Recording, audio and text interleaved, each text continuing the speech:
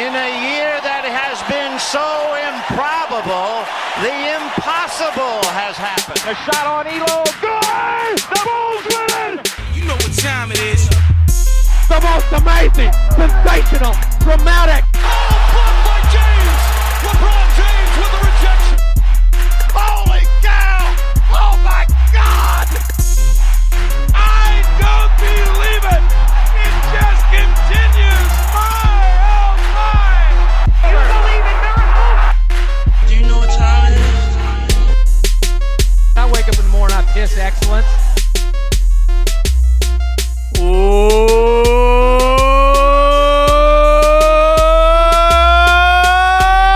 Welcome back to another episode of the Sports Hour. This is Mitch Moe. And this is Dallin. Guys, welcome back in. Happy July. Hope you all enjoyed your 4th of July weekend. Mitch, did you enjoy your 4th of July weekend, my friend? No. Oh. No. Well, damn. Just kidding. I got to spend it with the coolest dude I know, Dallin Graff. Came out here to his old stomping grounds here in Northern California. Chico is hot as balls. We played a round of golf. We did. The first day, we hung out. It was a good time, man. Caught some rays. It was a good time. Yeah, you know, I feel sorry for you that I'm the coolest guy you know, but I appreciate the compliment. You're definitely up there. You're definitely up. Yes, there, we had a great time, and now here we are on this. We're recording this Wednesday, July 7th, as we get back into the swing of things. And so, Mitch, we have in store today. We've got quite a bit. We're going to talk about the NBA Finals. Game 1 last night between the Suns and the Bucks. We'll be covering that. A bit of news this week that we'll be covering. And then as well, the second part of the NFL jersey tier list. This time we'll be covering the AFC.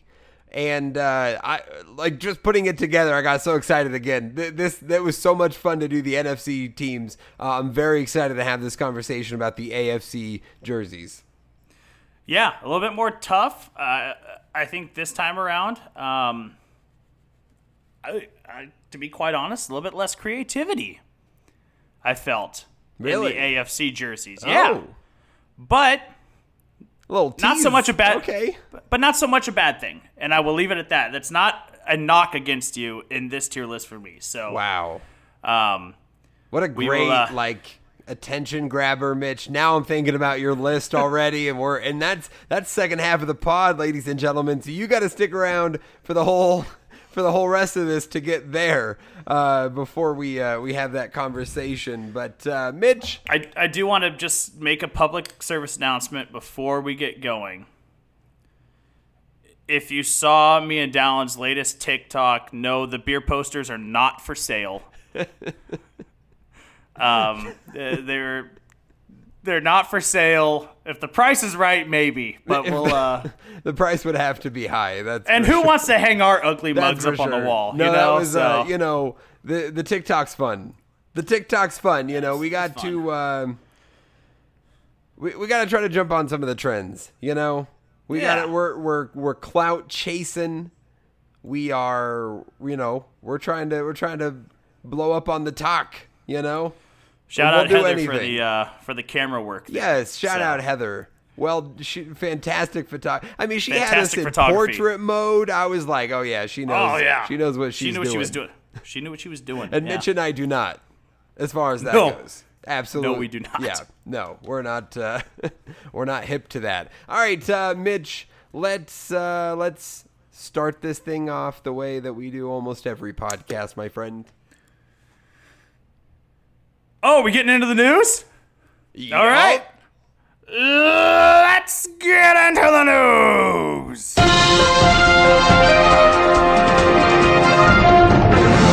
All a little bit more right. tame Mitch Dodd this time around. Yeah, that was nice. Tame. That was nice. Yeah. It's all, sometimes you got to have a balance, right? I caught a lot of vitamin D over the last few days. So A lot of vitamin D. A lot of vitamin D. I'm a little little roasted. So yes. Yeah, a little bit. You and I both, my friend. Enjoyed the sun this weekend, that's for sure. Okay, Mitch, where do we begin this week? Let's start with the MLB. Let's go to the MLB All-Star Game coming up. I believe next week is the All-Star Game. So All-Star Game ballots are finalized. Home Run Derby participants are finalized. I could see my boy Matt Olson participate in both of those. I mean, both rosters, obviously, it's hard to miss on an All-Star game in baseball because I think that it's very clear who's the best at their position at the halfway point of the year. But there are definitely some people that get snubbed out of this, some people that get in where you're like, well, obviously they got in because of the name that they are or because of they do one thing. So we just want to have a quick conversation about these rosters really quick, who we think got snubbed, who we shouldn't have thought got in. Dallin, I'll let you take the reins on this first one because I know that you and I both have homer picks here for snubs, but I'm going to let you lead us the way in the NL to start. Great. Yeah, you're absolutely right. We are both going to mention players from our teams that felt like they should have got on. And I'm not going to complain about the Dodgers situation. They had multiple All-Stars, Max Muncy, Chris Taylor, Mookie Betts. Am I right there, right? Mookie Betts did get in, yeah. Right. So those are the three. But no Dodger pitchers. And this is the first time since 2008 that a Dodger pitcher hasn't made the All-Stars, the All-Star game, which is pretty surprising. That's quite the streak. I mean, credit a lot of that to Clayton Kershaw just by himself. But there was one guy in particular from the Dodgers staff that I felt like got snubbed, that if there was a pitcher that should have made it, that it would have been the guy, and that's Walker Buehler, who has just been fantastic. He was great last year and continues to be this year. He's 8-1. This season, 2.49 ERA. He's pitching really, really well for a team that is playing really, really well and is one of the best teams in the major leagues and obviously in the NL specifically. So it is surprising to me, Mitch, that an NL pitcher, like a Dodger pitcher, didn't make it in. Typically, the Dodgers, that LA bias helps them out in these sort of cases. Not this year. Not that I'm like super bitter about this, but I feel like if there's, I feel like Buehler's definitely a guy you can make a case should have been in. Yeah, I mean, at 2.49 ERA, he's struck out 107 guys, so he's on pace for over 200 strikeouts. He's an exciting young guy to get in. I mean, completely understandable. And when you look at the guys that got in over him, it's hard to argue any of them that shouldn't be in. And that's, I mean, it's very deep, and that's why a guy like Buehler didn't make it, It's tough. Yeah, I mean, you look at guys like Corbin Burns, you're not going to leave that guy out. The guy's pitching out of his mind. I don't think Corbin Burns walked a guy in like his first 9 starts or something like that. It was an insane run that he had. Right. Yu Darvish, Jacob deGrom is right now should be winning Cy Young and MVP in the NL. With his incredible start, 0.69 ERA, I believe was the last time I checked. He's knocked in almost as many runs at the plate as he is allowed on the mound. I mean, this guy he's having a historic season. And obviously we've seen an equally as historic season on the other side in Shohei Ohtani in the AL for the Angels. So it's hard, like we said, it's hard to leave guys out. Because it's very clear who is at the top of their position come the All-Star break. So yeah, I mean, just at this point of the season, it's really easy to tell who's the best at their position, come the All-Star break. It's really hard to keep anyone that made this All-Star team off the list. Yeah, and I think that's the thing with Buehler. Like I said, no Dodger pitcher. I'm like, I don't feel great about that, but it's not like there's like you said, a guy that just clearly needs to be off of the roster. But you also had an NL pitcher that you wanted to mention, another snub that, and this one a little more surprising than Walker Buehler, I'd say. Yeah, Mad Max Max Scherzer. I mean, starting pitcher Nationals. I mean, this guy. I mean, the NL pitching this year is just so deep that it's hard to pick everyone. You can't pick everyone. You can't have everyone on the team at the same time. And Max Scherzer, I feel like, was just a snub. And again, I don't know who you take off that list, but Mad Max should be on there. This would have been his 8th straight year selected to an All-Star game. Right now, he's in the middle of his 5th season where he's averaging more than 12 strikeouts per 9 innings. He's got his walk rate down to 2 walks, to an even 2 walks per 9, the 3rd lowest in his career. I mean, hard to rack up the Cy Young stuff when you have a Cy Young argument when you guys have guys like Jacob deGrom in the same league as you. But he's sporting a 2.10 ERA. That would be his lowest of his career. And the 38-year-old man, he just deserves to get, or the almost 38-year-old, just deserves to be on this All-Star team again. I mean, when you're posting career numbers and you're still at the top of the game as far as being a pitcher, it should be really difficult to leave someone off the list like that. Yeah, no doubt. And again, it just is credit to the depth of talent, the starting pitching position this year in the NL. So many deserving names. Surprising, though, to see those 2 names left out, Mitch. In the AL, though, we had a couple of names we wanted to mention. You had a player, a snub, from your Oakland A's. Who was that guy? That would be Chris Bassett. And it might be a name that is not going to be a household name. It's not going to be a guy that you hear the name and you go, oh, yeah, starting pitcher, Oakland Athletics. You're going to have to do a little deep diving. But this guy has thrown an incredibly solid season. Through 17 starts, he only has 4 where he's allowed 2 runs or more to cross the plate. He's striking out batters at a career best 25.2% clip. He's only walking batters at a 2.6% level right now, holding batters to just a 2.10 batting average. He's got a 3.04 ERA. He's got a 3.15 FIP, which is basically a fielding efficiency measure for pitchers, which is one of the tops in the game. This is, I mean, again, career numbers, but happen to be in a year where you're pitching against some career number guys, and I think Shohei Ohtani, as much as I think he deserves to be the AL MVP right now, I mean, if the MLB did an across-the-board MVP, he would be that right now. Right. And it's hard to leave him off or designate him to just being a designated hitter. He's also pitching exceptionally well, so you have to put him on the mound as well.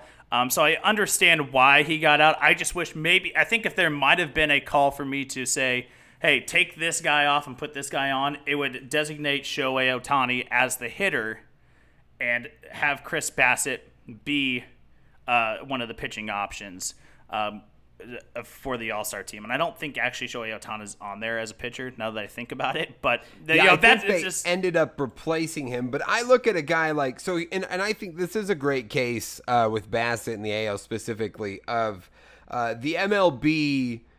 For those who might not know, they make sure a player from every team is represented on the All-Star rosters. So you will have cases where better players are left off because a certain franchise has to get somebody on. And in this case, like I look at a guy in the AL, Yosei Kikuchi from the Seattle Mariners. From the Mariners. He's having a nice season. He's like 6-3, ERA in the 3s. Like he's not bad, but does he make the All-Star team if he's not the Mariners selection? Like if they don't have to put a Seattle Mariner on, is he off and a guy like Bassett gets on? So that is something to like sort of keep in mind, Well, and just to kind of lead into your next guy, the NL is only carrying 4 relief pitchers. The AL is carrying 5. Why couldn't they take one of these relief pitchers off and add Chris Bassett as the extra starting pitcher and have him throw an inning in the middle of the game, Right, no doubt. And let's talk about that guy then, because the one, all things considered, like you said very well, it's pretty clear at this point, usually in the season, what guys deserve to be on the All-Star team and not. And there's usually not too many egregious picks. There was definitely one here in Aroldis Chapman, who was a player vote, by the way. So his peers voted him on there. Guess that's just respect for him as a player, which, I mean, I'm not going to argue with the players in their own All-Star game, but, like, dude's got a 4.5 ERA. He only has 16 saves. Like, it's not like he has done anything noteworthy, clearly not all-star worthy, but, you know, a veteran guy who gets voted in by his peers. Like, I guess it is what it is, but that one was just kind of wild to me. I mean, it's to me, it's getting one of your biggest showpieces in. Like, I think every baseball fan knows who Aroldis Chapman is. Right. I mean, he's the guy that throws 104 miles an hour. You got to get the guy that does. Casual baseball fans can name like any relief pitchers, you right? know? Like, you got to get the guy that throws 104 miles an hour in the you know, the showcase game of the year. You know, I get that, but the numbers don't support that, and you're stubbing guys of all-star opportunities, and maybe that's their big step onto the big stage. Guys like Chris Bassett. You know, maybe that's their one step that they need to get out there and have them be a name that's known, and you give it to a guy that everyone already knows. He just happens to throw 104 miles an hour, and he's not pitching exceptionally well. It's a little disappointing, but you know, I get it, but you know, I just saw this news article pop up today. Shohei Ohtani passed Hideki Matsui for the most home runs hit by a Japanese-born player today. So I just wanted to point that out really quick while we're talking about All-Stars. In a season? Mm-hmm. So he hit his 32nd today, which passed Matsui, who had a career high of 31 in the season. So wow, that is. Hasn't he just been special this year? It's been incredible. He's the definitive MVP, right? Oh, no, I mean, there's no doubt. And you said it before. If there was a combined, if it was like, you know, the NBA and there's one MVP, I mean, it's Shohei Ohtani, and there's no doubt in my mind, despite how good DeGrom has been, and that's, you know, no disrespect to him, but, I mean, Ohtani has been the story of the season. Oh, yeah. No, 100%. I mean, it's turn on the TV and see what he did today. You know? Yeah, exactly. Yeah, I mean, he's had 10 game stretches where he hits 8 home runs, and then he has 2 outings where he throws 6 and holds, you know, 2 earned, strikes out 6. I mean, great showings on the mound as well. I mean, this guy is just incredible. He did. I do want to make a quick correction before we move on about the last pod where I said even Babe Ruth didn't do these types of numbers. He did. He hit 29 home runs with the Red Sox before the All-Star break. In 1918, while he was still a pitcher. Ohtani passed that, so he broke that record too. So there you go. So now he has. Now he's in his own air. I mean, now he is in his own air. It only took a week. Look at that. Yeah, look at that. How about that? For him to prove you're right. I love it. Well, that's it. I think other than that, we were pretty happy with the MLB All-Stars. And as Mitch mentioned, next Tuesday, the 12th, I believe, is the All-Star game. The 11th, that Monday, is the Home Run Derby. So, Mitch, let's talk about some college sports news. And this is a big one. Name, image, likeness. The era of name, image, likeness has officially begun in college sports. As of July 1st, the NCAA opened up the opportunity for all of their athletes to make money off of their self and their talents. And we've already seen some interesting sort of things come out of this. One, I don't remember the team, and I was trying to look it up, couldn't find it. My gut says like Notre Dame, somewhere in the in that region of the United States. An entire offensive line has been sponsored by, it was like some sort of restaurant, which I loved, that they just sponsored the entire O-line. I was like, that's great. A guy who will be selected high in the NFL draft next year, Kayvon Thibodeau, the edge rusher from the Oregon Ducks, signed a NFT deal with Phil Knight from Nike. NFT, non-fungible token, the sort of if you don't really know what it is, this sort of like digital art piece that lasts forever that you can now purchase has really sort of come into prominence last year or so. He signed a big deal for them in regards to that, and this is just the beginning, Mitch. We're just a week into the NIL era in college sports, and players are going to be able to take advantage of this. We're already seeing it, and it's exciting. It's the right thing. The very least, like, I'm not for salaries for college athletes, but at the very least, we need to be able to have them earn money off of their selves and their talent, their image, their abilities, their notoriety, their popularity. It just, it makes too much sense, and it's long past due. Yeah, no, absolutely. I'm all for this. Like I said, and make it very clear, you and I both are not for college athletes making salaries. They're not going to make something, every year, but they're going to make something off their name, image, likeness. Barstool Sports has been another one that stepped up and is starting to sponsor athletes. They're obviously, big into the gambling side of sports, and a big college sports media that covers a lot of college sports. So they've been a big proponent of this. This just has the feeling of college NFTs are going to go off the hook now. Like collegiate NFTs are going to go off the hook, and that's going to be a big thing, kind of like NBA Top Shot has been. With as popular as college sports is, especially in the basketball and football realms. I'm just excited NCAA football might come back. It might come back for PlayStation, and that makes like this was like the one big thing that was holding it back was like, okay, name, image, likeness. How are they going to be compensated for this? And now all EA Sports has to do is go, yeah, we're willing to pay this, and we're going to make NCAA football game because they're going to make money hand over fist, even paying these college athletes for their name, image, and likeness. So let's just get the thing done, and just start paying these players for you putting them into your video games. Bring NCAA football back. That's all I want. That's all I want. I'm happy Absolutely. for the athletes, but that's what I want out of this. Yeah, and this has obviously opened the door for that. It's likely it'll be a couple years till we actually see a game. Right. But, I mean, that is exciting. And, glad that not only can we have this game back, but players will be compensated for being in the game. As they should, just like the NFL players get compensated for being in Madden. These guys, if you're going to be able to sell a $60 video game, they should be able to get a portion of that if they're in it. So, and exciting all the way around. And for those that don't know, like when you're playing NCAA football 2005, it wasn't like they were using the name Bush for Reggie Bush. Right. They were using halfback number 5.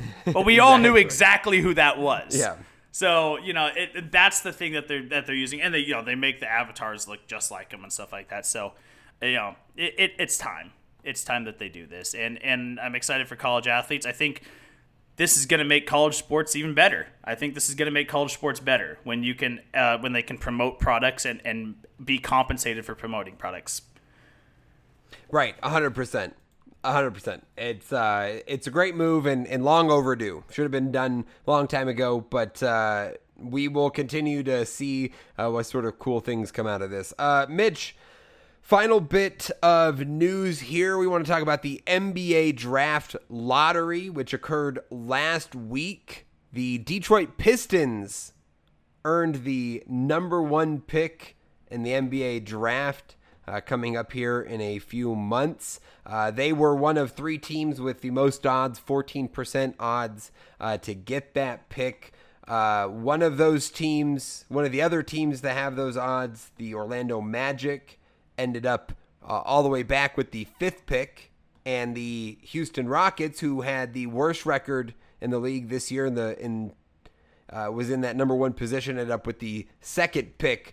Mitch, the Cleveland Cavs moved up all the way from 5 into the top 3, and the Raptors moved all the way up into the top 4. They had the 7th best odds. So quite a bit of movement there. Not as big as the leap we saw the Pelicans take a couple years ago when they jumped all the way up to number 1 to be able to draft Zion Williamson. And similarly as that year, there is sort of a consensus number 1 guy. It seems to be leaning towards Cade Cunningham, the guard out of Oklahoma State. Was a big-time high school recruit, expected to be up here in this draft before his college career, one and done there with the Cowboys. And now he's going to be likely selected by the Detroit Pistons here. What did you think of the way the draft order played out? Very interesting. Like you said, a lot of movement. The Raptors moving up, the Cavs moving up, the Rockets having the best odds and still not even getting the best, getting that number one overall pick. There's 4 guys here that seem to be most likely to go in the top 4. That's Cade Cunningham, Evan Mobley, who is the center out of USC, Jalen Green, the guard wing player out of the G League Ignite. Yes. And then the Jalen Suggs, the guard out of Gonzaga. Of the 4, I think I saw Jalen Suggs play more just because it's Gonzaga. It's the big time team that's always going to be on TV, so you see more of him. I think consensus shows right now it's going to be Cade Cunningham going to the Pistons, and that's a solid young core. It's a solid young core that the Pistons have right now. If they draft Cade Cunningham, they have Killian Hayes, they have Sadiq Bey, they have Isaiah Stewart, Jeremy Grant was the big name out of that young group, and then the new head coach Dwayne Casey. This is good. This is going to be a great pick for them if they go ahead and go with Cade Cunningham. Lots of movement in the draft. The Warriors again sneaking their way into the top 10. I think the Warriors will come back healthier this next coming year. They have that top 10 pick now, be coming back healthier with the re-addition of Klay Thompson. So maybe their re-rise again to prominence. So a lot of interesting stuff happening in this lottery. And as we get closer to the draft night, I'm sure we'll start talking about where we think guys will go. Yeah, for sure. Warriors are an interesting team in this, as you mentioned. They do end up with the 7th pick, which they got from Minnesota. That's the D'Angelo Russell trade. And then they still own their own 14th pick. So, I think the big question is going to be, do they hold on to those picks? Do they look to flip those assets for a player to maximize the window that they have now? James Wiseman didn't have, a fantastic rookie season. How are they still feeling about him? What's the future of Andrew Wiggins? Things could be changing around that core, as you mentioned, and they'll definitely be an interesting team to watch. Another one, too, Mitch, with two picks in the top 8. That's the Orlando Magic, their own 5th pick, and the Chicago Bulls 8th selection. So Orlando's going to have 2 top 8 picks. Oklahoma City has 3 picks in the top 18. We know the Thunder have just been accruing first-round picks. They'll have the 6th, 16th, and 18th selections as well. So interesting to see how this plays out. As you mentioned, the 4 guys at the top, for those who haven't really gotten into the NBA draft this season and the prospects available, Mitch listed the guys: Cade Cunningham, the guard, Jalen Green, who played with G League Ignite, is just a scoring type wing, and the fit there, it's going to depend on what team, what the Rockets are looking for there. They pretty much have needs everywhere. That could definitely be an option for them. You would think Evan Mobley as a big man fits well with the Cavs because they've drafted so many guards in the last few seasons. Colin Sexton, Darius Garland, to name a few. And then Jalen Suggs, who I saw BYU played Gonzaga 3 times this season. Jalen Suggs is a bulldog.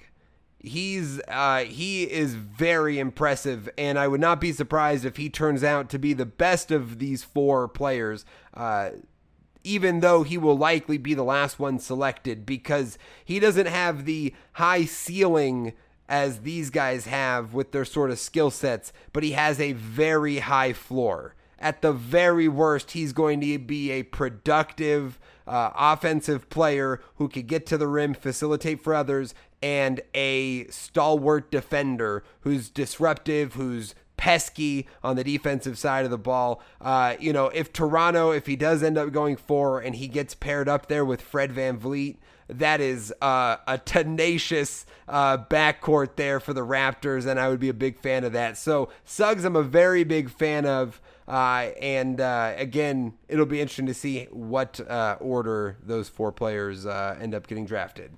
Absolutely. Is there anyone that you think might sneak into the top 4 if someone falls out? I think based on where things are rolling right now, the 5th player there is one of either Jonathan Kuminga, Jalen Green's teammate with G League Ignite. He's a 6'8" wing player.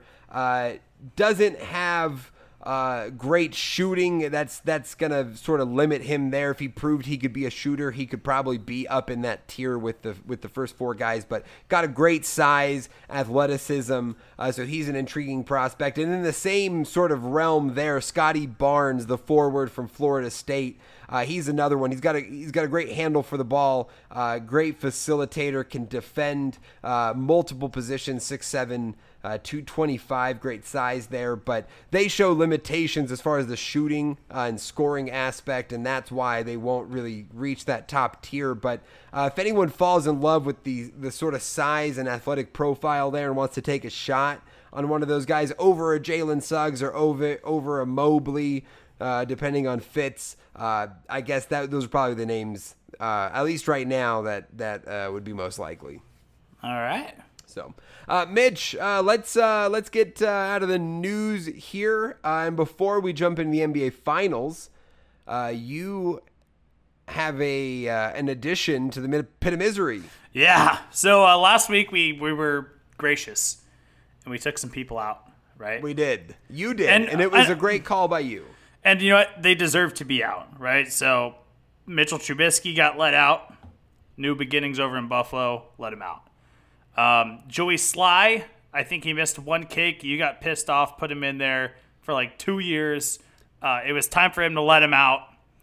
And then, honestly, this might be my worst addition to the Pit of Misery of all time, and I can't believe that I did this. But I put Grace Community Church, which was a softball team I played, in there.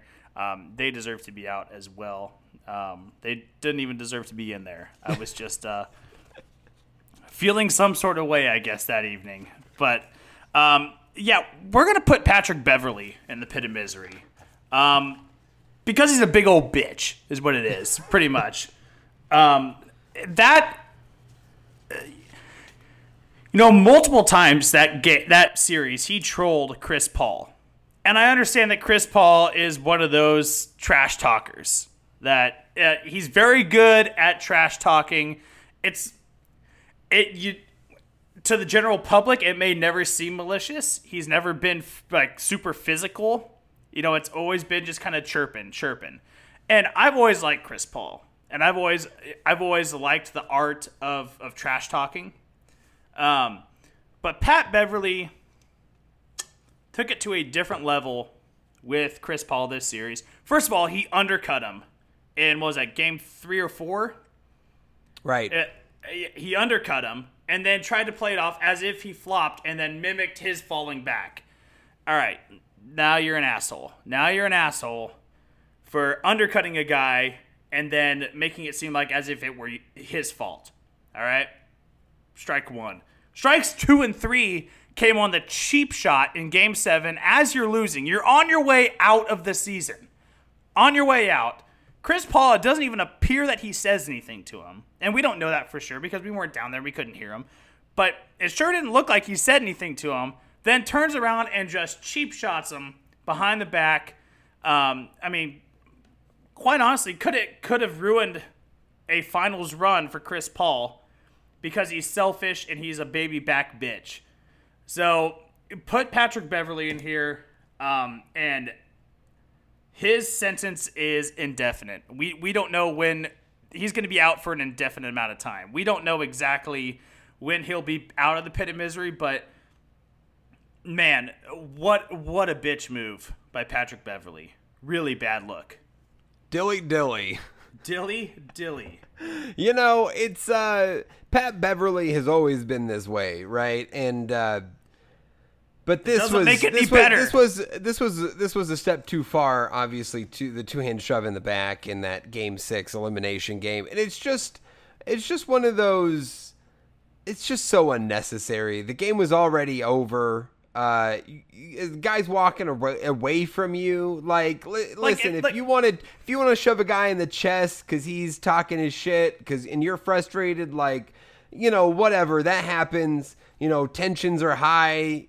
That's one thing. But as he's walking away, a full two-hand shove in the back to get yourself suspended for a game to start next season, we just don't need it. It's just and dumb. It had malice behind it. It was malicious. It had malice behind it. And look, if he just wanted to walk off the court at the end of the game and not shake anyone's hand, and it's still a bitch move. But I'm better with that than what he did to Chris Paul, shoving him in the back. I'm better with him just walking off the court, not shaking any hands. I'm going to be like, yeah, that's not very sportsmanlike. You're a bitch. Rather than just blindsided dude that outplayed you, scorched you, and you're frustrated about it. And he was talking shit to you the entire game. You can't handle that. Have a thicker skin. You got to have thick skin to play professional sports. And it's always the ones who talk this shit, but then they can't take it. And that was Pat Beverly in this series, and at the end of in that game, And that's he is the guy who's always talking shit, and he's always in your ear, and he's always being a pest, and that's his. Exactly. And again, there's a place for that in the league. You hate those sort of players when you have to play against them, but when your team has a guy like a Pat Bev at his prime who could do that, that sort of pesky who can just really get under a team's skin, that's so valuable, and you love that guy. This was just a step too far, and you've got to be able to take it if you're Pat Bev. So enjoy the pit of misery. You're down there with a few guys that aren't going anywhere. Better get comfy. And we'll talk to you in a couple years, right? Yeah, he's down there with COVID-19, Rob Manfred, the guy that gave Dion Waiters the edibles. He's down there with those guys. So he's down there with those guys. They're not going anywhere. No. Mitch, let's continue to talk about Chris Paul and his amazing play. Fantastic in Game 6. And he was again fantastic in Game 1 of the NBA Finals. Phoenix hosting the Bucks last night in Game 1, and they got it done.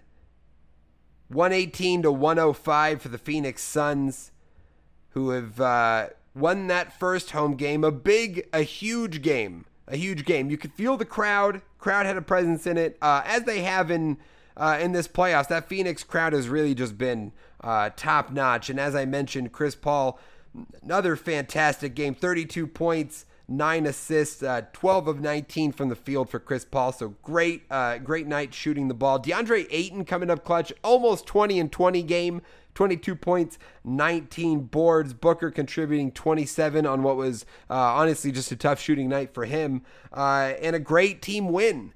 And a great start to the series if you're the Phoenix Suns. You can't, in your first NBA Finals since 93 or 94, whenever it was, you can't go out there and lay an egg in Game 1 at home. Got to get that home dub taken care of, and that's exactly what the Phoenix Suns did. Great start to the series for them. I mean, contributions all around. Like you said, Paul, Ayton, Booker. Michael Bridges had a good game. Yeah, Mikal Bridges, 14 points in the starting lineup. He was great. Cameron, the two Camerons, Johnson and Payne, good games off the bench. Torrey Craig was a good facilitator. Just a good team win, like you said. The Phoenix Suns fan base right now is on fire. No pun intended. They're on fire for the Suns, and it's a cool feeling to see a fan base so fired up, especially post COVID restrictions where we didn't have fans in the stands for so long, and now you see a fan base so fired up, packed crowd. Just a great team win for the Suns. As far as the Bucks go, I don't think there was really anything that they did wrong. Just the Suns outplayed them. The Suns just outplayed them. Chris Middleton was their big numbers out, their big minutes guy last game. He almost played 45 minutes. contributions from Pat Connaughton, PJ Tucker, Brooke Lopez, outside of the big three of Middleton, Holiday, and Antetokounmpo. They just got outplayed. And sometimes there are some nights where you just aren't as good as the other team on the floor. And I think last night the Sun, or I think, well, it was last night. Last night, the Suns they had their number. And great team win by the Suns. Yeah, I think, a big difference in this game was the free throw numbers. Suns 25 of 26 from the free throw line, 96%, but 26 attempts, big number. Milwaukee only 16 attempts, 10 less free throw attempts in the game, and only made 9 of them. 9 of 16, 56%. Most of that, Giannis, who was 7 of 12.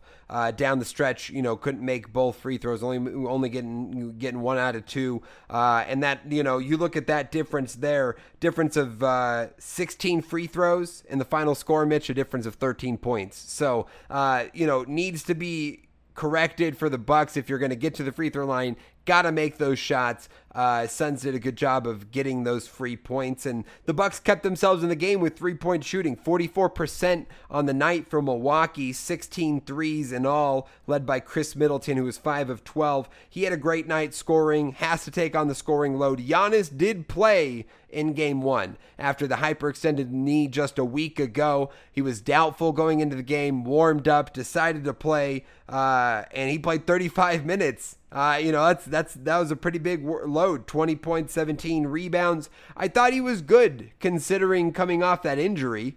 And I think if you're the Bucks, I think you feel okay about this loss. It's pretty clear that you were, hanging around with this team. You could be there with a few other things. Your 3-point shooting kept you in the game. Got to get the free throws under control. Got to get your star a little healthier and more from your secondary star right now, Drew Holiday, who is only 4 of 14, 0 for 4 from 3. So need more from Drew Holiday, but Bucks are in a good spot still. You steal Game 2 on Thursday night. You go back to Milwaukee with home court advantage. So Milwaukee, after one game, not in a bad spot. Got to make sure Giannis is healthy, playing well, and just got to get more from guys like Drew Holiday.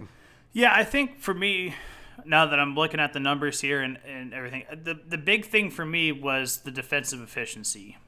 I know it's hard to do that against an offense that's so prolific like the Suns, but no one of their starting 5 was in the positive range as far as plus minus goes when they're on the court, except for Giannis, and he was +1.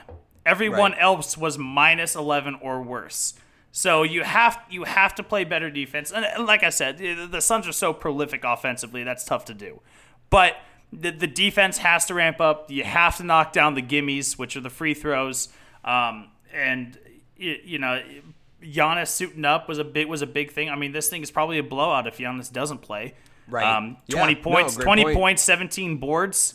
So, they held their own. I'm not worried if I'm Milwaukee or Milwaukee's fans. I'm not worried about it. It was just a game where the defense was, it got out, wasn't quite there, and you let a prolific offensive team like the Suns take advantage of that. Yeah, gotta keep it close in Game 2 if you're Milwaukee. Give yourself a shot at the end of the game. Give yourself a shot to win it at the end of the game, to be within a couple baskets or have a couple basket lead. You mentioned a Phoenix fan base that's been riled up and excited. Milwaukee has the same, the showing the games outside on the plaza, even at this road game in Phoenix. That plaza was packed with fans in the pavilion there. And when they go back to Milwaukee, that'll be a tough environment for those Phoenix Suns to play in on the road. So stark contrast from last year in the bubble with the Heat and the Lakers. This is much more like it. This feels right. Yes, this is where we want to be, and an exciting series ahead that we'll continue to cover here as it goes. Mitch, it's time for a break. Let's hit a mid-roll, and when we come back, time for our NFL tier list AFC edition. So stick around, and we'll be right back. Thanks for checking out the Sports Hour today. We appreciate you wherever you're listening, but if you haven't already, we recommend you check us out and give us a listen on Anchor. Anchor allows us to provide the best product to you. You can go support the Sports Hour and become a permanent part of the show, like my saint of a mother Sammy and my father David did. You can even leave us voice messages with your thoughts and opinions that we can use on the show. Prove to us that you know better than me and Mitch Mo. Moral of the story, people, be more like Sammy and David. Go find us at anchor.fm/the Sports Hour, guys, and become a part of the conversation. What the hell are you waiting for? Welcome back in to the Sports Hour with Mitch, Mo, and Dallin. Talked a little NBA, talked a little Major League Baseball. Dallin, it's time to talk football, my friend. And last week we started this tier list series where we're going to start making tier lists because it's just fun. And making lists on here is part of what we do because we love lists and ranking things. So we decided this week's tier list, we did the NFC jerseys, we got to do the AFC. AFC's got to be next. So we ranked our AFC tier, or we did our own tier list of the AFC jerseys. Got to be honest, a little bit different than last week. A little bit different from last week. And I kind of alluded to that in the opening of this show. Not as exciting, the jerseys for me. But how interesting or exciting the jerseys are does not play a role in me for how I rank them. I'm curious to know of maybe what your guidelines were for tiering out these AFC jerseys. Yeah, I mean, I'll just say, all I want to say to start is it was slightly different for me. I was a lot more indifferent on a lot more jerseys in the AFC than it was the NFC. I had stronger opinions. I liked less jerseys in the NFC than I did in the AFC. So the bottom tiers are a little lighter this time around than they were for me in the previous go-around. So, Mitch, as we did last time, S, A, B, C, D, F tiers, 6 tiers in total. And let's start at the top, buddy. S tier. What do you got? I got one team. Same here. I got one. Let's see if we're the same. The Buffalo Bills. Oh, okay. Buffalo Bills for Mitch. I had the Los Angeles Chargers. Okay. Lone team in my S tier. But let's talk about the Bills. I'm going to say this first before you talk. I had them in my A tier. So yes. just a little spot below there for the Bills. So I'm with you as far as how much we like these jerseys. But tell me, what is it about the Bills jerseys?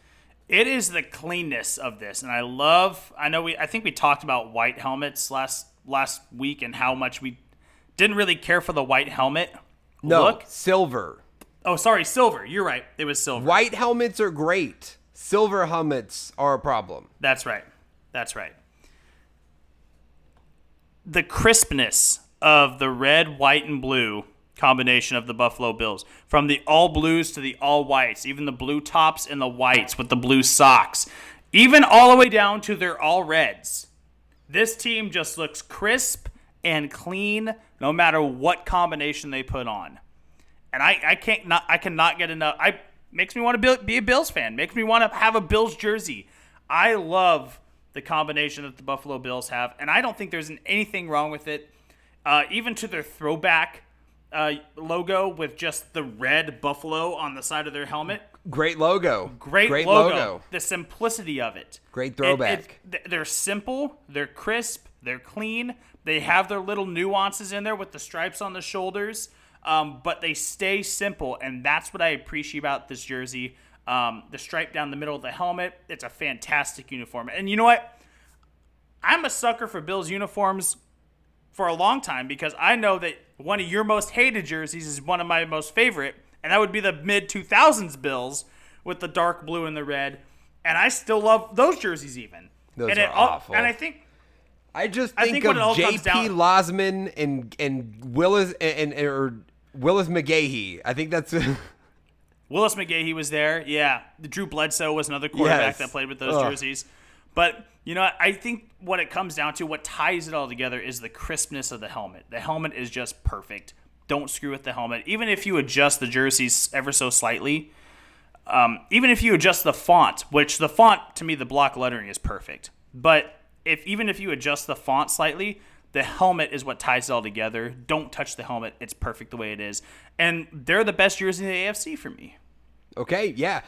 Great logo. Bills have a fantastic logo. As you mentioned, the retro logo is great, but the modern one, big fan of it. It's unique. It stands out. And for a color scheme that's just red, white, and blue, they actually do a really good job of coming up with something that's interesting, that looks really good, but that doesn't try to do too much. And they just have nailed it really, really well. That is why they are in my A tier, Mitch. And if I had to rank the AFC jerseys in a numerical order, the Bills would be number 2 for me. Okay. So that tells you how high I am on the Bills jerseys. Very big fan of this Bills design, Mitch. But for me, the S tier, in a tier of its own, the Los Angeles Chargers. And the Chargers have always had great jerseys. They have a great color scheme, and that lends to them, many different options.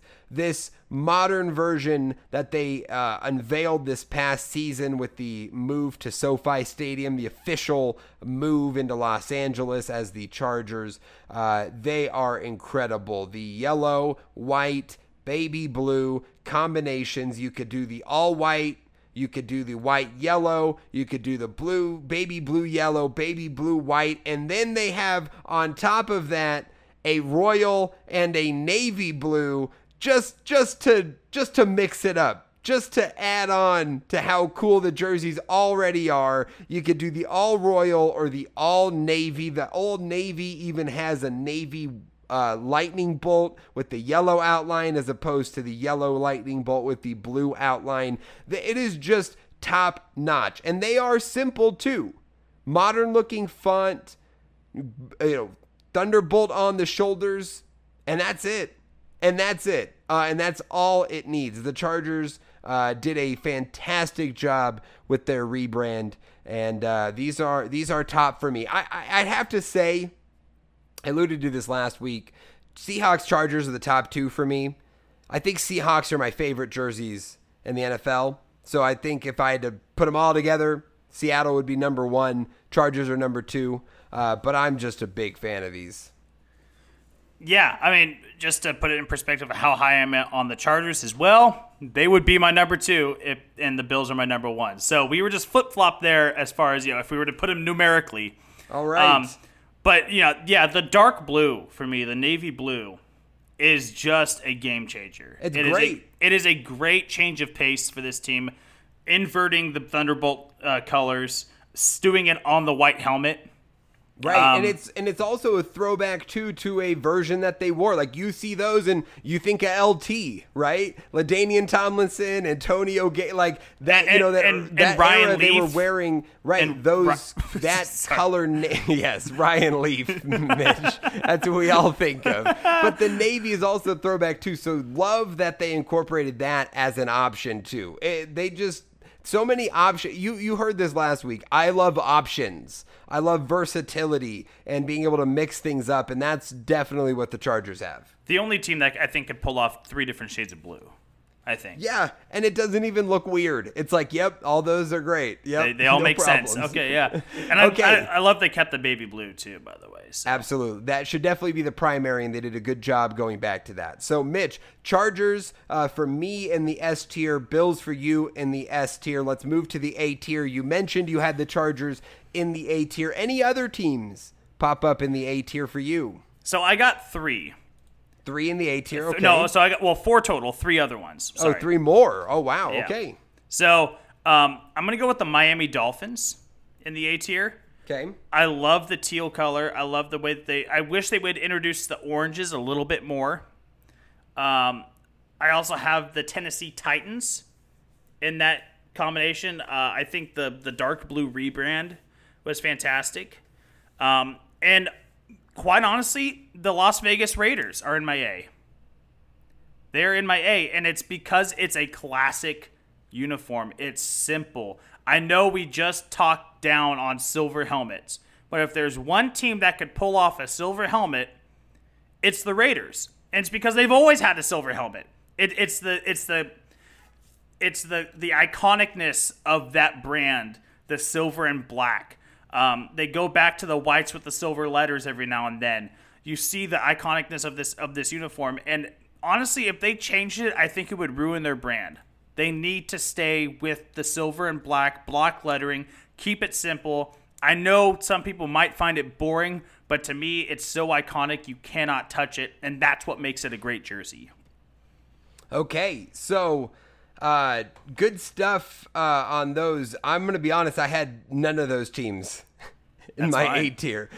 So, and I want to hold off on a couple of these that I had a little bit lower, but I want you to talk about, be able to give your 2 cents here on those besides the Raiders. So as far as the Dolphins go, you want to see more orange, but you like the color scheme right now. Anything more to say on that? I think for me, just, and again, nostalgia, right? Like, I think jerseys are they play so much into nostalgia that you have to that's going to formulate how you feel about a certain uniform. Like when you and I were younger football fans, we had the all orange alternates for the Miami Dolphins. Thank God. I mean, they need to honestly go back to the old logo. They need to go back to the old logo full time. With the dolphin wearing the football helmet. Get rid of this sissy-looking dolphin that's just swimming across the helmet through the sun. Go back to the block lettering and the dolphin wearing the football helmet full time, because that was the best iteration of that jersey, of that logo. I would love to see the orange alternates come back. That's not part of their scheme right now. I don't mind the lettering change. Like the block lettering, and they modernized it a little bit, but the block lettering to me is just so, again, I'm going to overuse this word throughout this entire segment, nostalgic. They have to keep the nostalgia alive in these classic uniforms, these classic teams, and so that's where I'm at with the Dolphins. I don't think you can do anything wrong with that kind of that teal green blue color.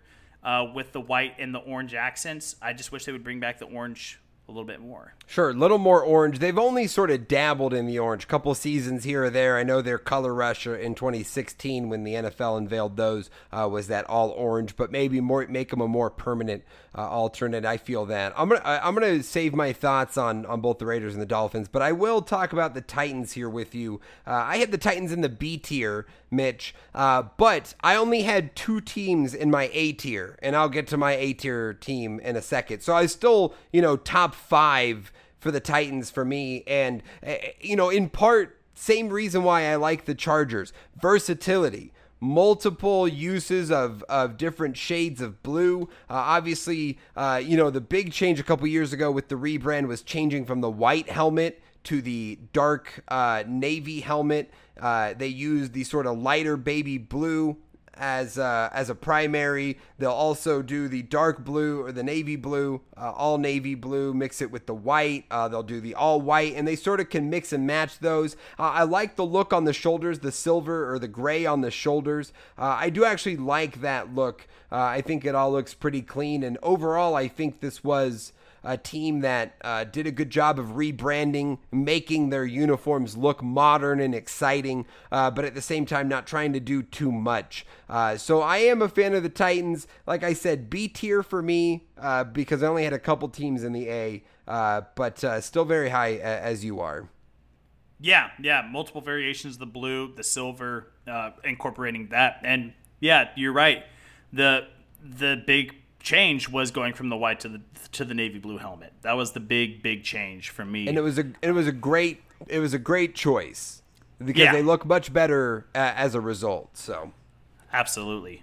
Mitch, the other A-tier team, so obviously I had the Bills in my A-tier, and the other team that I had in my A-tier was the Baltimore Ravens. Oh. I love the Baltimore Ravens jerseys. I like purple. I'm a fan of purple. And what I love about the Ravens is that they are a team that has just kept it simple. It's purple, it's black, it's white. Black helmet, logo looks great. You could go all purple. The all black with the black helmet is one of the best jerseys in the NFL, one of the best combos. It's an intimidating look. When they mix the purple and the black, it looks great. They could do the all white. There's nothing real fancy with it. They have the sort of shield emblem on the shoulders, numbers on the shoulders, modern font, and that's about it. Nothing much to it, but I like how simple these jerseys are, and I like the uniqueness of the colors.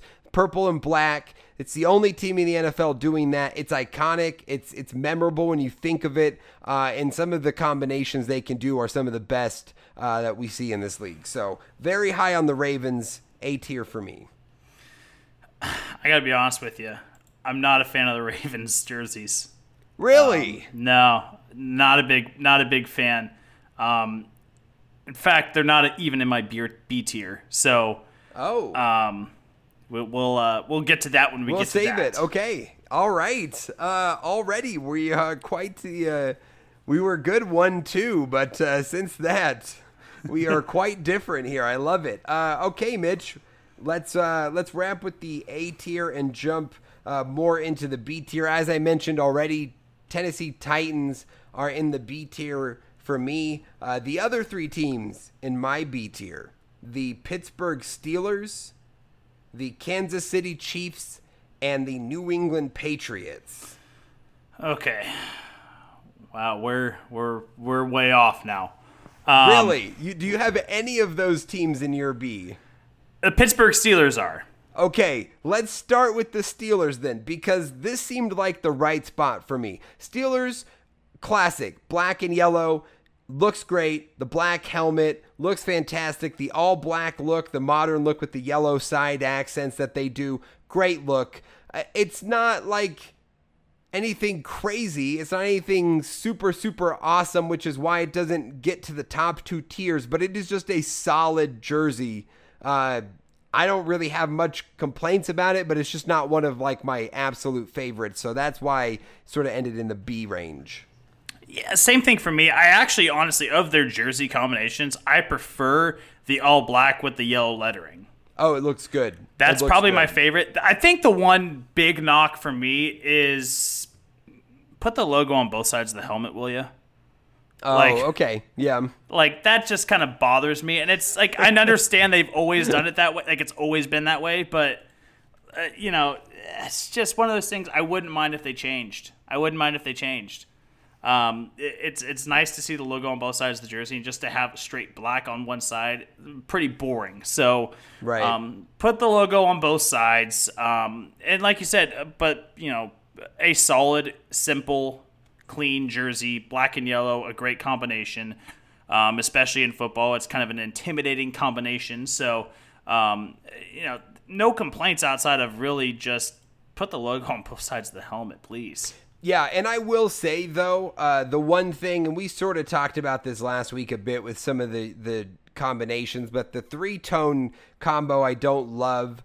I would prefer if they had an option to do the black helmet, that they have, white jersey tops, but instead of yellow pants, like an all-white look. Would be really nice, and they don't do that. They just do yellow pants. I don't think they've really ever done an all white look. It's been 30, 40 years since they have. So that to me is the one sort of missing piece. If they added that, I think that would look better than like the yellow pants with the white jerseys. But other than that, I mean, there's just not much to complain about. It's solid. Who else did you have in your B tier then? Okay. You're going to probably hate this, but that's okay. So in my B tier, I had the Jacksonville Jaguars, the Indianapolis Colts, the Denver Broncos, and the Houston Texans. So, wow. Let me just point out, The Texans are borderline C. And I look at let's start here because I think this is probably going to be the quickest and most succinct to the point that I can get. I love the logo. I think the logo is fantastic. I think the combination of jerseys are all wrong.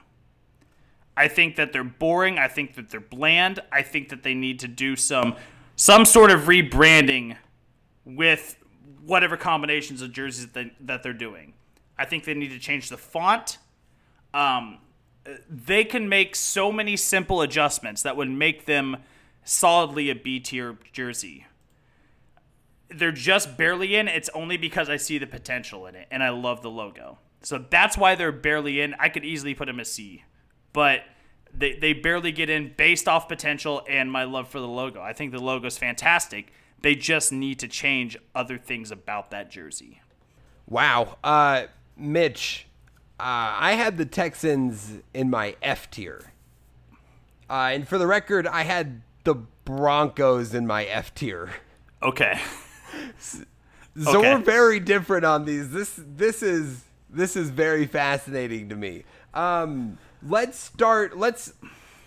we save those two? Let's save those for the end then. Okay, let's talk about the Jags and the Colts, both of whom ended up in my C tier. So I was just sort of a step lower on those two. So let's talk about the Colts first. Colts B tier for you. Why? Again, simplicity. I love their all blue look that they do. I wish they would. And it's not 3-tone, but I wish that they would get rid of the whites and just do the all blues at home. And honestly, I think they could. Really, what this comes down to is they could go simpler and still be okay for me, and still be a top tier because blue and white is just so clean. It's so clean looking that I think that they can get rid of the blue tops, the white pants. And so they have two jerseys. But they only have 3 combos already. But there's a combo all blue, all white, and blue and white. You're like, you could go more simple. One jersey. Well, okay. Do you like the Dodgers jerseys?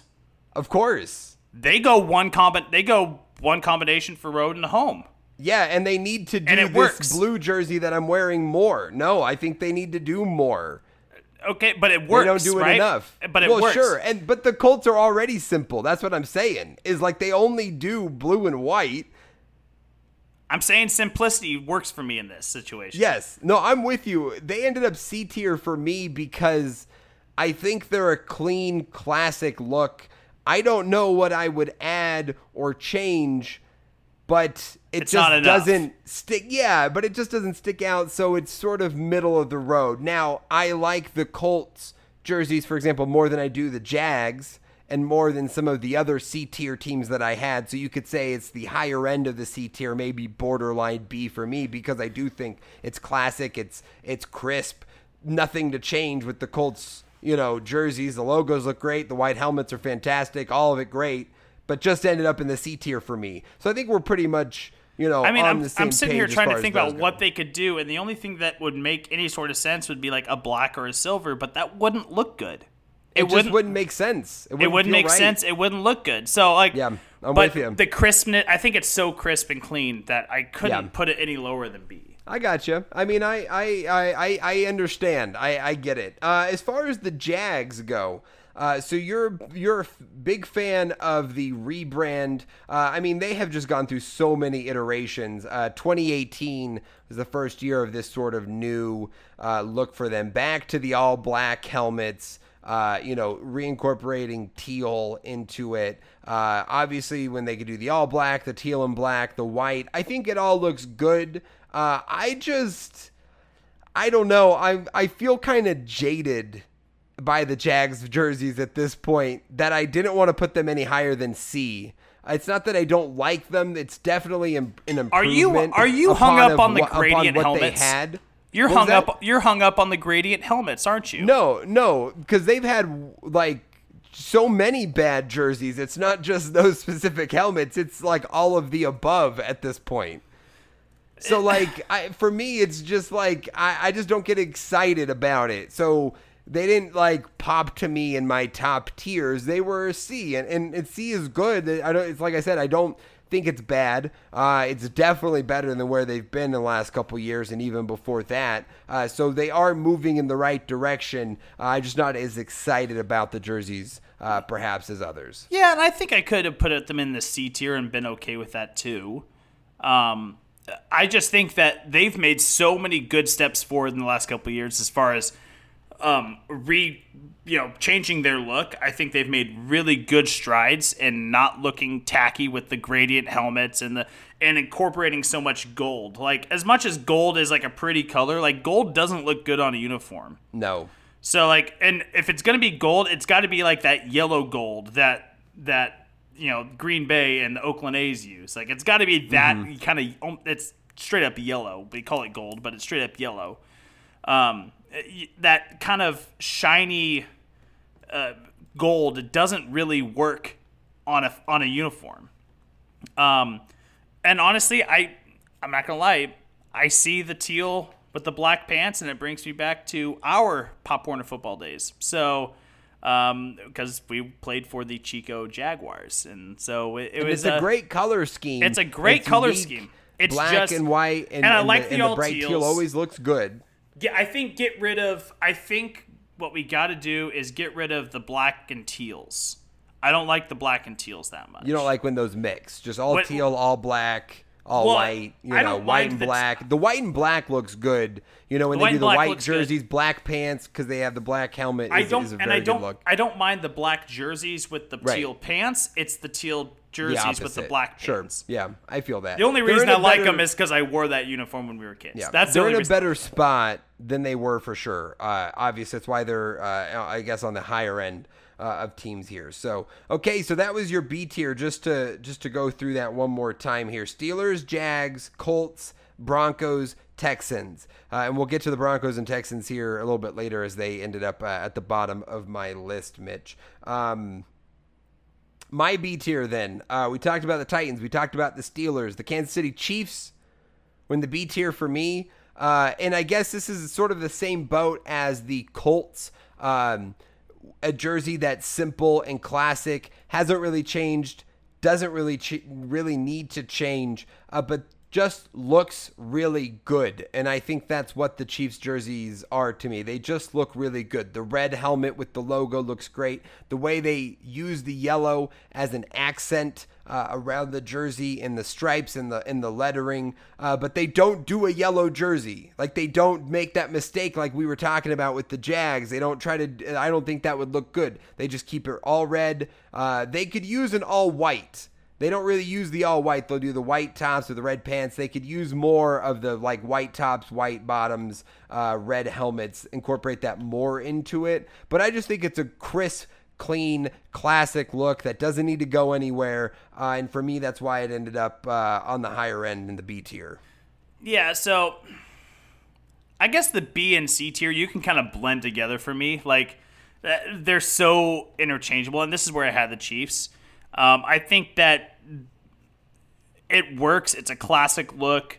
I do love the yellow accent. I would love to see an all whites, and I think they did an all white. If memory serves me correct, they have before. I saw it in the Montana to Trent Green era. They kind of did an all white look, and it's looked really, really good. Like I said, you can kind of blend these two together for me. These two tiers together for me. It was kind of hard to separate B and C because, those are 8 jerseys that I like for different reasons. Sure. The Chiefs definitely are deserving of being in the B tier. I have them in the C. They're a really good classic look. Yeah, and then my final B tier, the New England Patriots. I'm a fan of the rebrand. The not rebrand, but the update. Same color scheme, the navy, the white, but they got rid of the sort of dated sort of shoulder look, just the stripes on the shoulders now. I like that they've embraced the all navy instead of doing the navy tops with the gray pants, which was traditional, but they don't do that anymore. They do the all navy, white tops, navy pants. My one issue is with the Patriots, and it's an issue we talked about last week, is the silver helmets. I think they could make a move in helmets that would elevate them to the next level. Whether it is embracing the dark blue helmet and doing all dark blue, or going to a white helmet and then doing white helmets with those combinations. Do that. Incorporate the classic red jersey look into it, especially if they did the white helmets, white pants, red tops. Be very clean. So I think the Patriots have great colors. I think they've always had pretty good jerseys, so that's why they end up in the B tier, but they could be even better. They could move up to A or even S tier, I think, if they did it right. But they could probably use for a bit more adjustment. Okay. I mean, I don't have the Pats there. I have two other teams on my C tier, but the Pats are in my D. Well, so I had them in the B, so you had them in the D then. Yeah. I had them in the D. Okay, so what's why D tier for the Patriots? I don't know what it is.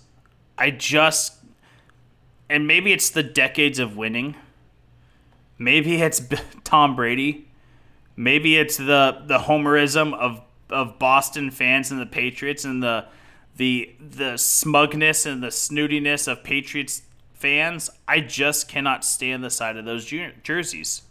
Can't do it. I think that they would be great. I think you're right with the silver helmet. They would be great going back to like a white helmet. And I think that they need to bring back Pat Patriot. The helmet, the Patriot snapping the football, they need to bring that logo back more often. I can't even put my finger on why I don't like this jersey. But you don't like the update, because I get like the old, you see the old design, you just think of Tom Brady, but last year they go with new looking jerseys. It almost seems like a new era to me, and I do like the difference in those two. It's better, but it's still, I call me a hater, call me a Patriots hater. I really just cannot stand the sight of a Patriots jersey. I just can't. And I have no idea why I hate those jerseys. I should love it based off all the other criteria I've given other jerseys, but I can't look at it and like it. And I'm standing firm. Right. I'm standing firm on that. Listen, it's all good. D tier it is. And you know what? You're not super low, right? They're not F, D tier. It's fine. And like I said, there are adjustments to be made. More of the red. Get away from the silver helmets, and they could be even better. Maybe they would even sway Mitch. Who knows? Patriot hater Mitch could be swayed. If they went back to Pat Patriot, then maybe they'd go up. It'd be a win. White helmets, I think, is the move. Okay, Mitch, so that was it for our B tiers. Let's jump in the C tier. We've already gone over. You had the Chiefs in your C tier. Who else did you have in the C tier? So this is where I had Baltimore, and then I also had the Cincinnati Bengals in this one. Okay, so Ravens. I already talked about the Ravens on my end. What do you have to add about Baltimore's jerseys? It just seems like it needs an update. Like, I feel like they've used the same jersey since 2000 when they won the Super Bowl. And I'm not the biggest fan of purple. I'm not.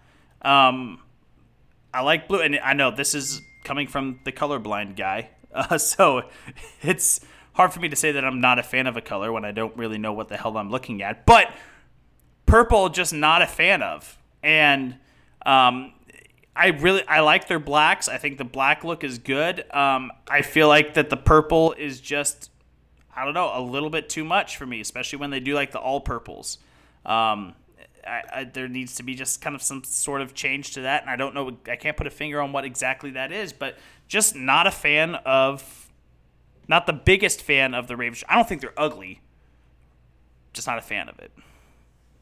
Yeah, I get it, and so, C tier for Baltimore, it's fine. I guess, they haven't really done much, and maybe there could be more done because it is, I think, cool combos of colors, and I am partial to purple. I love purple. I love the purple combo. So I was high on the Vikings, in the NFC, in part for that reason. So, I think that's a part where we differ. We both did have, though, Mitch, the Bengals in the C tier. And when we talk about the Bengals, we're talking about the new jersey design for the Bengals. So the one that they will be unveiling this season in 2021. So still the orange helmet with the black stripes.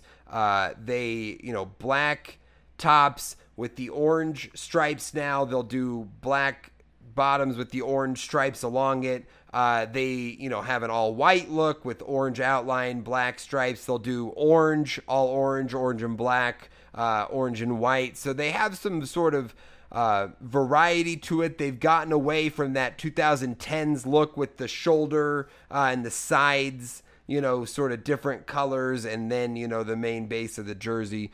So sort of modernized, simplified, but I think a good simplified, right? I mean, they're not the best jerseys. I think you could say they have some of the best helmets, depending on how you feel about the helmets. I think they're unique in that sense, and I think that does well for them.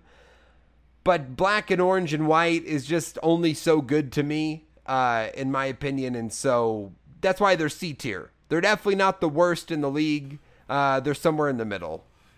No, they're definitely not the worst. In fact, some of my favorite helmets. Yeah. I think the helmet looks really, really good, especially if you saw what the helmets were before the stripes, which was literally a replica of little backstory. So Paul Brown gets fired from the Browns. He decides he's going to start his brand new football franchise in Cincinnati and replicate the exact same colors as the Cleveland Browns, right? And he started the Browns. So now he does Bengals on literally the Browns helmet. And that's what their helmet was, prior to this rebrand where they started using the stripes. It's way cleaner. It's awesome. It's iconic. It looks great.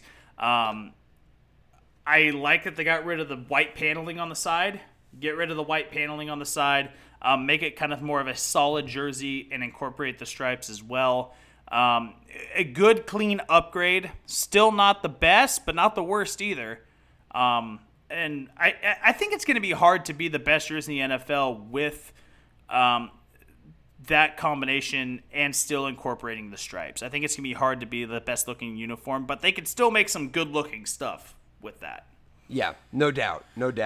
All right, so C-tier Chiefs, Ravens, Bengals. Anybody else that we're missing for you? No, that was it. That was the C-tier for me. My C-tier, we've talked about the Colts, Jaguars, Bengals already. Two names that Mitch had a little bit earlier. Both of these teams in his A-tier. In the C-tier for me, that's the Raiders and the Dolphins. Starting with the Dolphins, I do like the bright green. It's a solid look. Bright green and white. The all white with the white helmet. It looks clean. That's a very good look. But they could use just a little more.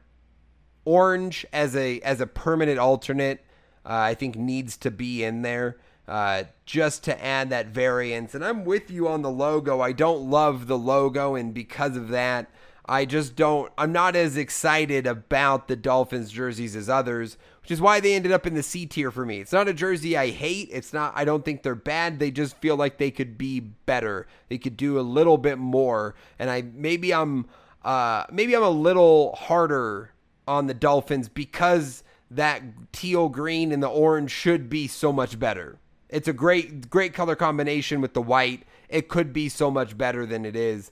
And I sort of expect that, and I wish they would do that more. So even if they did something like totally weird, sure, I think they could get away with it. They could get away. I don't know, a gradient teal and orange. Ooh, gradient teal and why orange, not? Or an orange with teal lettering, green with orange lettering. You could get weird with it. It would be an upgrade for me, even if it was ugly.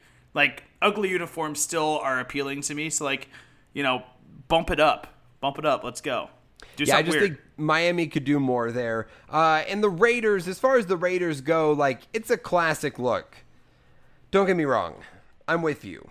The silver thing, silver helmets, it's tough for me. And they don't do they force themselves to do the silver helmet, white jersey, silver pants, which I don't think looks good. And that's it. It's that and then black pants or black tops, silver pants, silver helmet. They have no other color of pants. It is silver pants and either a white jersey or a black jersey. And silver and black looks so good that there just needs to be more. There needs to be an all black. You know, silver helmets in this case I'm okay with. But do more with it. Do an all black. Do an all white. Hell, do an all silver. With some black lettering, some real, you know, like you could really pop on the silver there. They've done it all silver in the past. They've done it all silver. Well, they need to make it permanent because right now it's just boring and they're missing opportunities to do more, in my opinion. So that's why they end up in the C tier. It's a jersey that I think looks good. I think silver in this case works for them, but they could just do more, and I think they need to do more. And you know, now that they've moved to Vegas, now that they're in a new place, this is the time to do it. You don't have to be tied to it. You can mix it up now that you're in Vegas and use it as an excuse to just make a little adjustment here and there. I'm not even asking for anything crazy, but an all black, all white. Don't do the white and silver pants. You know, graduate from that to the all white, all black, and incorporate an all silver, and I'd be a huge fan of the Raiders. So C tier for me. Not bad jerseys by any means, but not the best that they could be. Oh, I'm not shifting on the Raiders. I still think they're a top-notch, good-looking jersey. I get it, man. I get it. And as long as far as rebranding goes, I don't think we're going to see that until there's not a Davis in the front office. Very true. Very true. So, I don't expect them to change. I'll tell you. As long as Mark Davis is there, he's going to live out what Al Davis wanted, and we're not going to see a change. So no doubt. All right, final two tiers here. D tier, Mitch, you mentioned the Patriots were in the D tier for you. Any other teams in the D tier? I got one more team in there, and that's the Cleveland Browns. Cleveland Browns. So, look, they did a great job with the black jerseys. Awesome. Brown is just probably the worst color you could pick for a uniform. It's got to be up there, right? Like, brown has to be up there. I understand it's an iconic, classic look. It's been around forever, but it's just so god-awful ugly that I cannot... I wish they would use more orange. Use more orange and still call yourself the Browns. You don't have to call yourself the Oranges now. Like, use more orange and call yourself the Browns, because you're not named after the color. You're named after Paul Brown, who started the team, who started the franchise. So stick with the Browns. Just use more orange. That's all you got to do. And I know they got the orange jerseys with the white lettering, and that looks pretty good too. And the blacks are by far my favorite. But when they go, you know, I don't think they do a black jersey, Mitch. They have a black. I don't think the Browns have an all black. I'm looking at one now. I don't remember an all black jersey of theirs at all. I know they do the all brown look. They have maybe it's brown. Maybe it's the dark brown that I'm seeing as black, but yeah, they do the all dark. Yeah, that's a dark brown. It's not a black. Yeah. Oh, look at that. Just correct the colorblind kid. You're good, buddy. But I think, that's so. But that's the upgrade. That's the upgrade because of the orange lettering. But like outside of that, man, they didn't do much. Even when they redid everything and upgraded their jerseys, they didn't do much. They added the sweet alternate that's pretty cool, but they didn't do much outside of that. It's still just bleh for me. Browns have the worst jerseys in the entire NFL. They're in the F tier for me, Mitch. And I've already talked about the need. We talked about this with team names. Teams that need to change their name, teams that need to rebrand. And I've already had that conversation on this podcast about what I think the Browns should do, and this is part of it. Their jerseys are awful. Brown and orange is not a good combination. It doesn't look good. It certainly doesn't look good with just orange helmets. That's the whole helmet. Like, orange for some reason. because they're the Cleveland Browns. And then we're forced to incorporate orange into all of this, mix it with the brown. There's no variety. There is no all black. Like, they could do something cool, but they don't. They have to do an all dark brown, and that's as cool as it gets. The fact that we get excited, Mitch, over orange helmets and all brown just shows how bad their jerseys are. So I absolutely hate the Browns jerseys. I think they're the worst jerseys in the NFL. I think they're some of the worst jerseys in professional sports. And they are well overdue for a complete rebrand and certainly a jersey redesign. I don't know what path they do other than just start from square one and redo it. So I'm just so low on the Browns. I have the path. Their fan base at the stadium is called the Dog Pound, right? If you want to rebrand them from the Browns, be the Bulldogs. And then stick the grumpy bulldog on the side of your helmet. Because that's been like an alternate logo for them in the past. Stick the grumpy bulldog out there and really, because like the Browns are so much about their fan base, right? They're about the history and the fan base. It's not really so much about the football team. It's about the history and the fan base. Honor the fan base by being the Bulldogs, which they have really just the fan base has really jumped on to being the Dog Pound.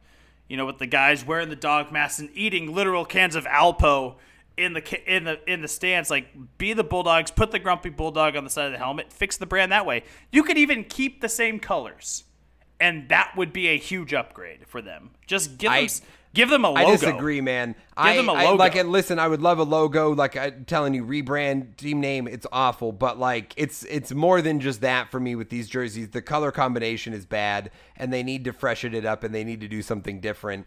Bulldogs, I'm all with that. But I think they really need to explore what their identity is moving forward, in my opinion. But D tier, Mitch, Browns, Patriots, anybody else in your D tier? Nope.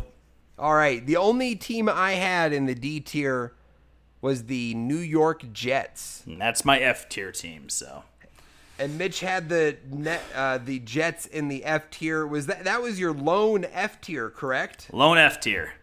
Okay. Well, we're going to talk about the Jets here, who went through a modernization 2 years ago, starting in 2019. They went from the white helmets and the, I don't know what you'd call that color of green. They went to a more vibrant green. It's a Kelly green. Well, the old one wasn't the Kelly green. It wasn't the bright. Well, it was some more subdued. Now it's almost a little brighter, little more modern. They've changed the helmets from white with the circled Jets logo to all green helmets with the Jets lettering, modern looking lettering. They'll do the all green, all white, mix those colors together, and then they have the one redeeming quality, Mitch, and honestly the one reason why they didn't end up in my F tier, and that's the black jersey that they do.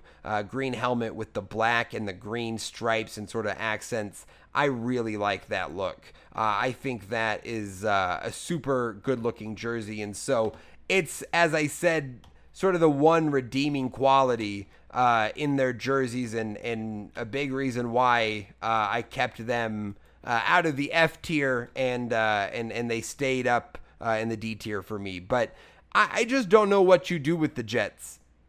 I don't know what to do, because we talked about with the Eagles, and if they go back to the Kelly green, then they're looking, and if they both do that, then they're matching, and you can't do that. So I think the Jets are in a bad spot. I don't hate these jerseys, if I'm being honest. I don't hate it, but I don't love it either, and it just feels like they're in a weird spot, and I just don't know what they do. Yeah, I mean, no room for growth. I mean, there's no way to make these better. I mean, the all black is definitely an upgrade. I will give them that. But yeah, if we want the Eagles to go back to Kelly green, they can't go back to Kelly green. Right. They had a Jets logo with like an actual jet and then Jets across it. That looked pretty cool. It's a throwback retro jersey, retro logo that I think would look really cool to bring back every so often. But yeah, really tough spot. Nowhere really to go. A poor utilization of green in my mind. Like, just Yeah. it's either too much or not. It's either too much or not enough, and I don't like it.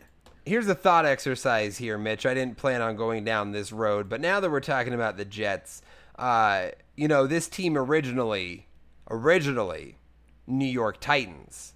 Right. New York Titans color scheme was a navy blue and like a yellow and a white. Do you think there's a way for them to rebrand and incorporate that color scheme as the new color scheme, get away from the green? And do you think that would be an improvement to dip into that sort of retro look? Would that be better than sort of trying to find their niche in the green and white crowd that already exists? Navy blue is so easy, I think, to figure out. I think navy blue you can't go wrong with a whole lot of times. Yellow's tricky. Yellow is really tricky because it can be too much yellow. So, like, if they were able to figure it out, I'm all on board. I am all on board with it. But it's got to be done right. It's got to be done right. I'm all on board with it. I mean, the only reason they changed the name to Jets is that they're located next to like LaGuardia Airport. So, sure. And I like the name Jets. And I like the name fine, Jets. Jets is cool, but I think I'm just throwing. I haven't really thought about this much, but it could be intriguing for them as a rebrand. I'd love to see them do those throwbacks and see how the reception is. I think you'd have to go more navy, blue, and white, and then yellow as the tertiary accent, that you sort of work in more. But, main colors, blue helmet, blue jerseys, obviously white jerseys, and then maybe go from there. A navy blue helmet, navy blue jersey, navy blue pants, white lettering, and yellow accent. Would look very good. It could look good. Really good. Jets are like one of those weird teams. I'm right there with you, hence why we both had them so low. So, Mitch, F tier, only Jets for you. The F tier for me, we already talked about the Cleveland Browns. I've got two other teams here. Let's start with the Texans. Okay. Yeah, we got to talk about these Houston Texans, Mitch. And you had the Texans in your B tier. You called them borderline B, so borderline C tier, kind of, right? The thing with the Texans, Mitch, and I'm with you, great logo, nothing wrong with the logo, nothing wrong with the color scheme in general. They just haven't done anything to it since the expansion like 20 years ago. And it's sort of the same issue that I had with the Panthers last week, where they basically haven't done anything since their expansion in 96. They haven't touched the jerseys at all. And you look at the Texans, it's, the all blue and white. They sometimes mix the red in, but not that much. They could use much more red. They could use more solid colors, really actually utilize the blue helmet and the all white, do an all red. Maybe red and blue should be the primaries instead of blue and white. I just think they have a color scheme that's so similar to everybody else's with the dark blue and this red and white. They just don't stand out. In the midst of all those other teams that have those similar colors, they don't stand out. And they have to do something to stand out, and they just don't do it right now. So that is why they're so low for me. It's not like they have horrible looking jerseys, but they could do more, and they should do more, and they haven't even tried to do anything because they haven't changed anything in 20 years. So I feel like you and I are on the same page. You're just being harsher on them. Probably. Because I said almost the same thing. For not trying because they haven't changed anything. Yeah, because I kind of said the same thing about them where it's like there's so much potential for it. And we both like the logo. There's so many things that they can do. It's just that they haven't done anything. They need to do. I mean, I don't know if you need to change the primary. Would you change the primary from navy blue to red? No, I wouldn't either because red's not a good primary color. And the helmets look good. So and the helmets you can are stick awesome. with the blue on the helmets. That's fine. But you need to do more red, and you just need to do more. Sure. That's the problem with the Texans. Absolutely. I 100% agree. And then my final one, Mitch, here, and this is this might be a strong take, but I think the Broncos are in a bad spot. Okay. Broncos are an F tier for me. And I know you had them pretty high. You had them in the B tier. Yeah. And I get it. The orange looks great. When they dip into the throwback of the orange, it looks good. But at this point, Mitch, those jerseys look outdated. They're 25 years old. The look on the side when they switched in the 90s with Elway, that's what it looks like, and they haven't really changed that. They've sort of did the little throwbacks here and there, with the all-orange look. But other than that, it's just that old, dated 90s look. And they are a team that needs to, in the next year or so, think about updating these jerseys and bringing a more fresh, modern look. Get rid of the sharp, sort of point on the sides, that sort of iconic look there, and go to a more solid color. Use the all solid orange, use an all solid blue and all solid white. I think the helmets look great. The logo's good. They're in a good spot. The colors that they have to work with are good. I like the dark blue, but they're just dated. They're just dated and they need to be updated. And that is why they fall so low for me. So I have an interesting take on the Broncos here. And it's because, and I put them in the B tier because for similar reasons to the Texans, they're not that far away from being a really kick-ass jersey. And I'll tell you why. For a lot of the same reasons that you just said. Get rid of the sharp pointed edges with the the secondary color that you have on that uniform. Just go to solid. Change that lettering to block. Go block lettering. And I want the logo changed back. Keep the helmet the same color with the same stripe. Just change the logo back to the block D with the horse, with the Bronco and the snort coming out. Right. Change the it way back they to sort of do that. They have that sort of throwback helmet when they do the all orange. I make think that that the their permanent best look. move. I think that their best move is not to move forward, but to move backward, because I'm kind of with you. That was their best look. Keep the same color scheme. Like obviously when they had the lighter blue stuff, like it looks great. It looks great, but that's a great throwback. Keep Exactly. the same color scheme, but throw the logo back and throw the lettering on the jersey back, and I think you're going to be just fine. Get rid of the little blue panels, the little blue sharp edges that you got coming up. Get rid of that. Go with the solid oranges at home. Go with the whites on the road, and that's a classy looking jersey. Yeah, I will say here, I think the Broncos would do themselves some favors if they practice a little plagiarism here and stole from the playbook of their division rivals, the Chargers. With the way that the Chargers incorporated multiple colors of blue in their alternate jerseys that still work, there's a place in your modern update of your jerseys for the light blue retro look. As a look, the way the Chargers have that royal and that all navy, but that's not the primary. Primary still the dark blue. Do the all dark blue look with the blue helmets. Do the all white, do the orange. Have another look where you do the lighter blue helmet, and maybe you do an all blue, all light blue, royal blue. Maybe you do the orange tops, blue pants, blue helmets, and you mix those into the mix the way the Chargers have, because I don't think those conflict.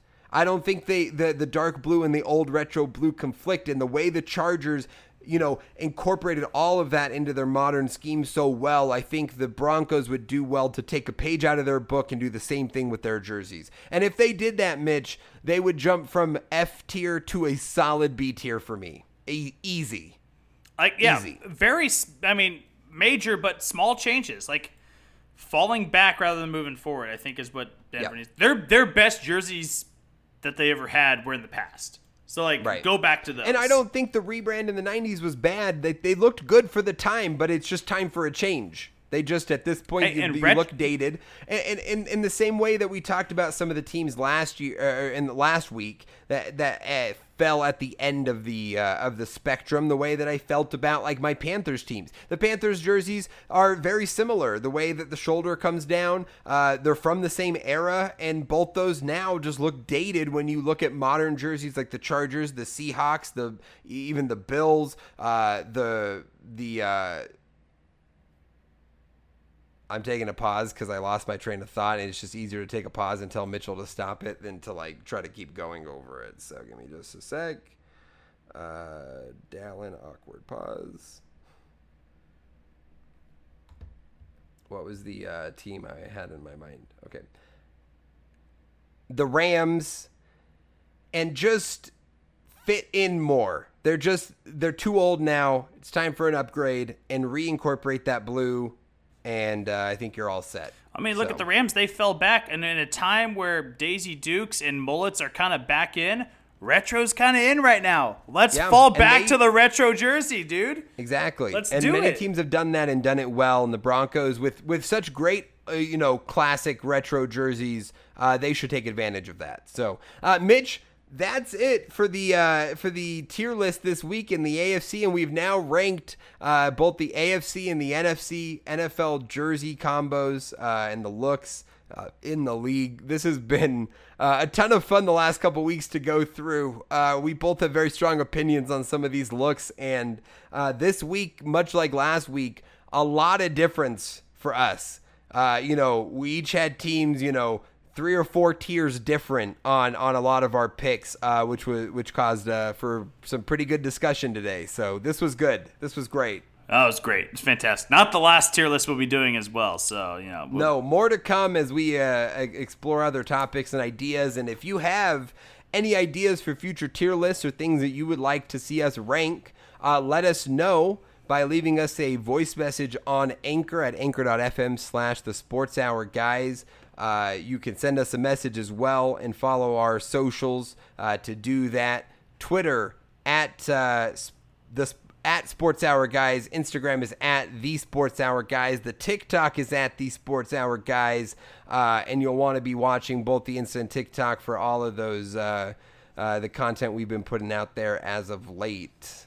So it's good stuff, Mitch. Anything else we got to say to the people before we wrap up here? Yeah, you can go listen to this podcast on Apple Podcasts, Spotify, Stitcher, wherever you get your podcasts. Make sure you go on Apple Podcasts, leave us a rating and review. Tell us we suck. That is the only way that we can get better, right, buddy? It is the only way that we could get better. So, guys, we appreciate you listening. Episode 100 coming up soon. We'll have a fun little plan for that as we are just a few weeks away from that. You're listening to episode 97 now, so creeping up on 100. Pretty fun. Yeah.